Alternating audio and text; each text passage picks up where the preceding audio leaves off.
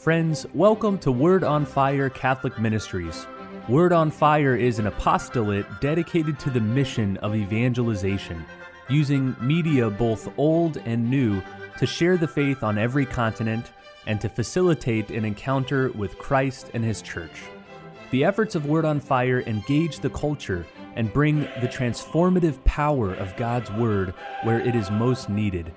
Today, we invite you to join Bishop Robert Barron as he preaches the gospel and shares the warmth and light of Christ with each one of us. Peace be with you.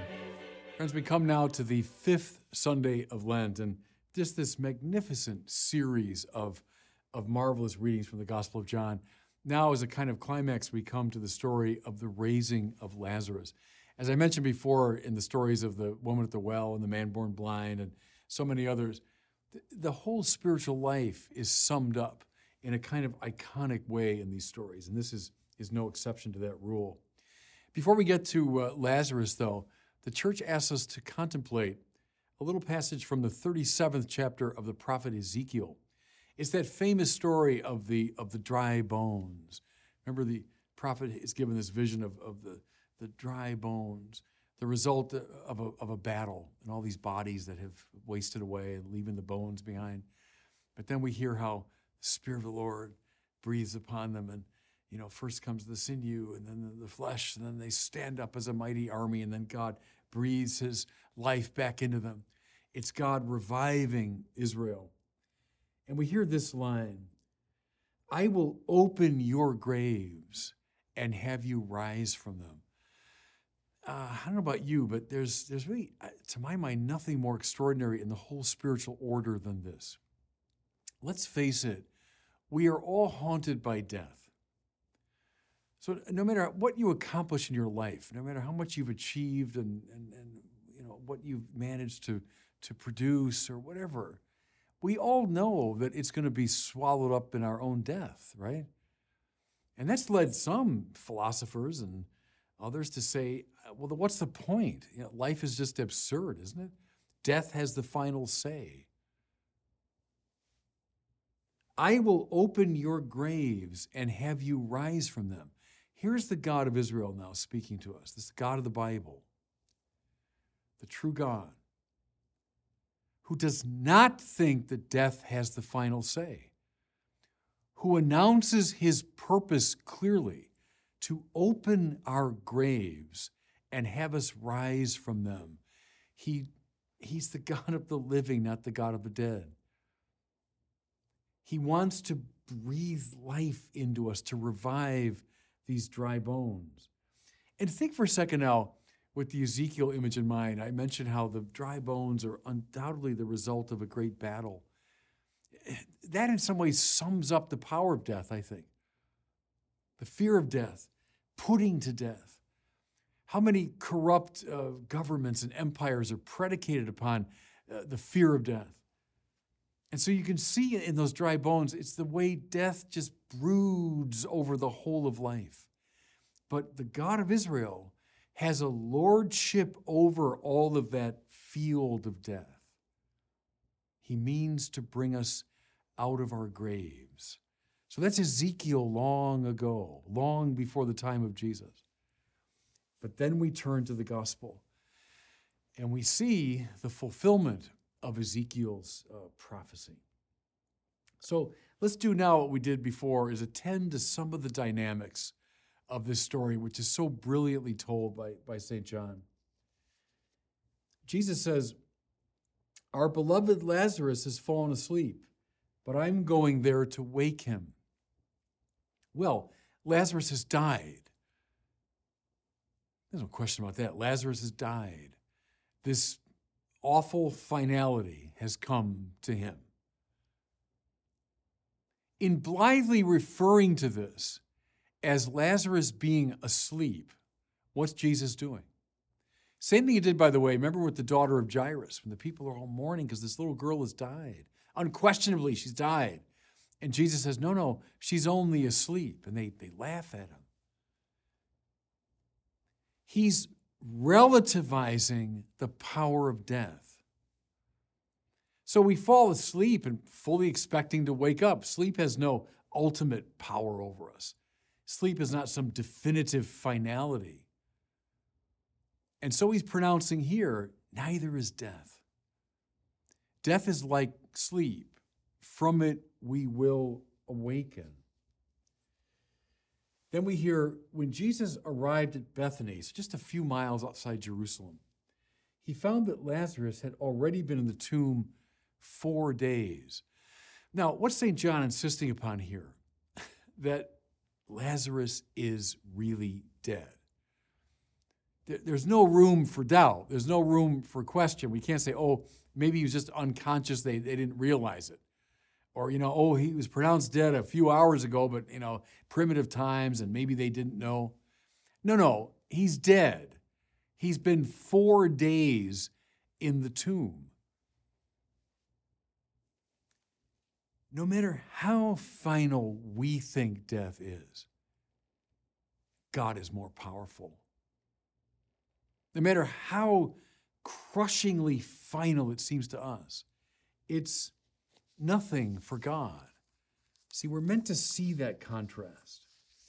And I love this now, and partially because I was installed bishop up here in Winona, Rochester, on the feast day of Martha, Mary, and Lazarus.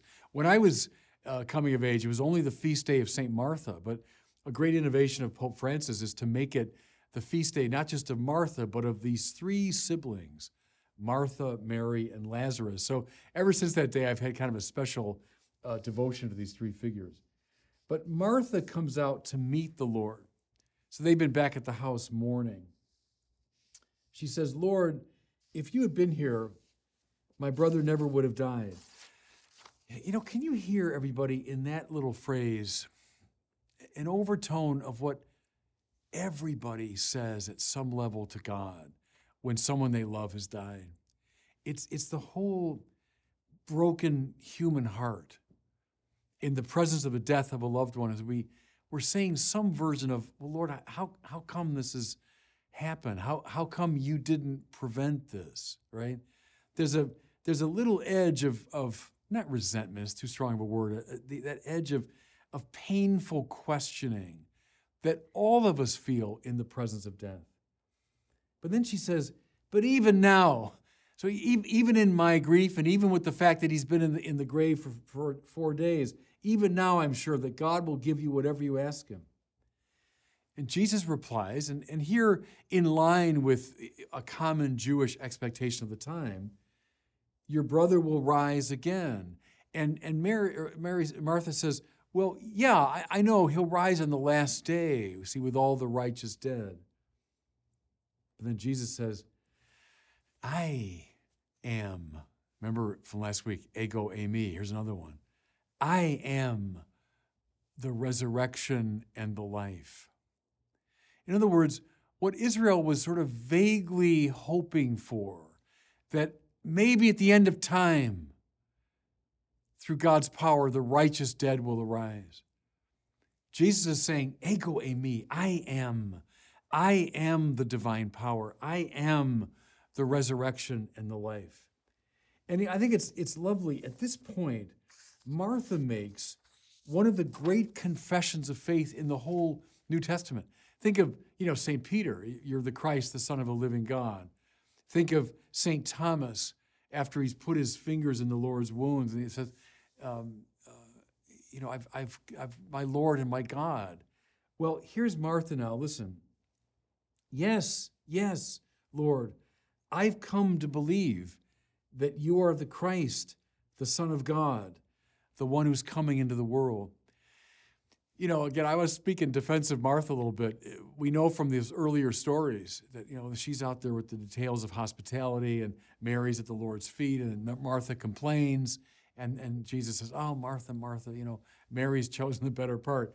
Well, that Martha has overcome whatever obsession with, a practical fussiness she had, and that she's come to real profound faith. You see it here.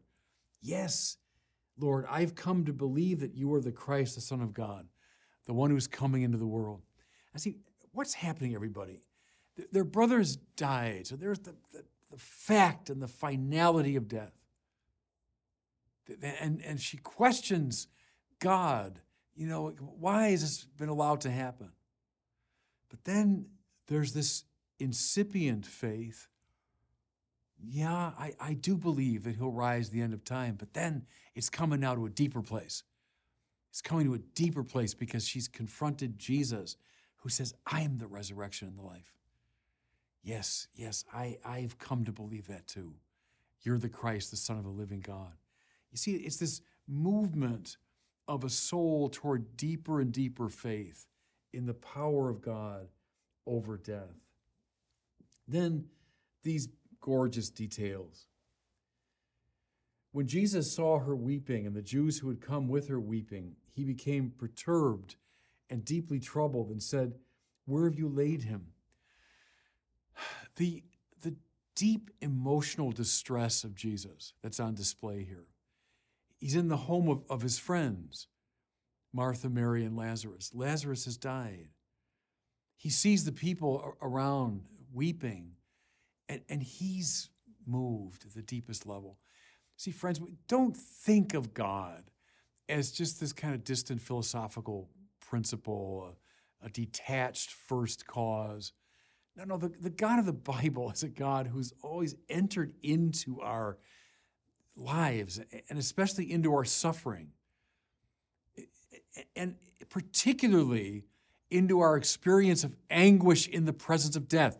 And everybody listening to me right now, myself included, we all know this experience, that God enters into this with us. Marvelous. And it's followed by, I think it's the shortest verse in the New Testament, but one of the most eloquent. It's simply this, and Jesus wept. It's rare. We never really hear about Jesus laughing in the Gospels. He says a lot of kind of wry and humorous things, but we do get this emotion on clear display. So moved is he that he begins to weep. The tears of Jesus are the tears of God as he enters into what bedevils us the most, what confounds us the most, what breaks our hearts. His heart is broken with us. Okay. And the people lovely say, see how he loved him. But now, Jesus comes to the tomb of Lazarus, and we see something here. It's very clear in all the Gospels. Jesus is not just a moral teacher, not just an inspiring spiritual guru. He's come, the Word made flesh. He's come, God and man together. He's come as a great warrior to do battle with our greatest enemy. Yes, he battles all the manifestations of sin. That's true. Watch him taking on the scribes and Pharisees and everybody else. But the principal enemy that God has always faced down is death itself. I will open your graves and have you rise from them. Well, now here it's happening. He says, take away the stone. And again, they reiterate, I mean, Lord, it's been 4 days. And just to make this as vivid as possible, surely there'll be a stench. They're in a desert environment, and the gross finality of death is again being emphasized. But Jesus doesn't worry about that. But rather, in a loud voice, he says, Lazarus, come out. I've said this before. God's words are not merely descriptive, but they are creative. They don't just in a derivative way describe what's going on. Rather, they make what happens. Let there be light, and there was light. Let the dry land appear, and it appeared. Let there be animals teeming upon its surface, and so it happened. As the rain and snow come down from heaven and do not return without watering the earth, so my word does not go forth from me in vain, but rather accomplishes its purpose. That's the prophet Isaiah. This is my body. This is my blood, and so they are. And so here, Lazarus, come out. This is not just wishful thinking. I mean, I could stand in front of a tomb and say, come out, speaking out of my own broken heart. But it would have no efficacious power.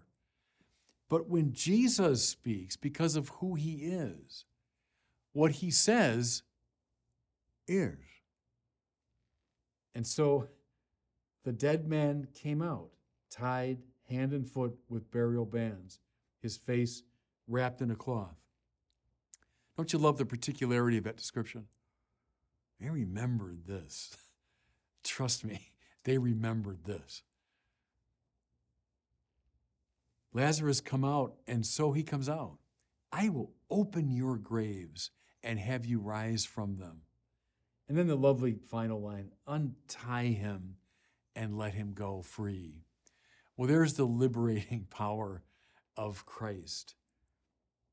We're tied up by lots of things that frighten us, things that bedevil us, things that limit us. But the ultimate thing that binds us is the fear of death. One day we'll hear the same voice calling us to come forth from our graves and have us rise from them. The Christ who wants to liberate us. And God bless you. Thank you for listening to this week's homily from Bishop Robert Barron. For more resources from Bishop Barron, please visit wordonfire.org.